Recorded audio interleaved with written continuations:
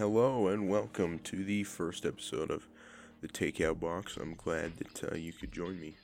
Now, Dresden couldn't be here. I wish he could, but it's just gonna be me for this first episode. I'm hoping he can join me next week, which is actually going out on the 27th because next Wednesday is Christmas.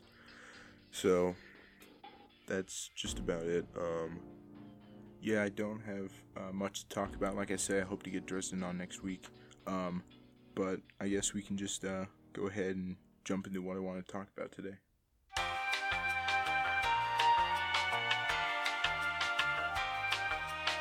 Okay, so this first episode is going out to one Tori Bly, who wanted me to review her favorite movie, which was Jumanji. And it's an awesome movie. It's 6.9 stars out of 10.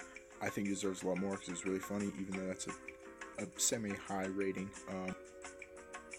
It's basically about 4 teenagers who get sucked into a video game that's called Jumanji, and they have to escape just by beating the game. That's how they get out.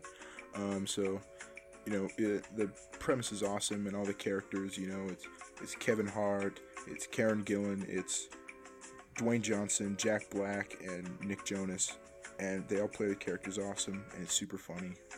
Some trivia that goes along with that movie is that Tom Holland was originally cast as Nick Jonas' character, so he played McDonough, but he was filming Spider-Man Homecoming, so he wasn't able to do that, and then Nick Jonas was able to fill that part.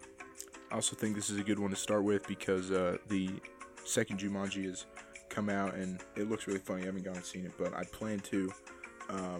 And probably the best part that I've seen is that it's got Danny DeVito. So, he's killer at everything. So, looks really funny. I'm excited to see that.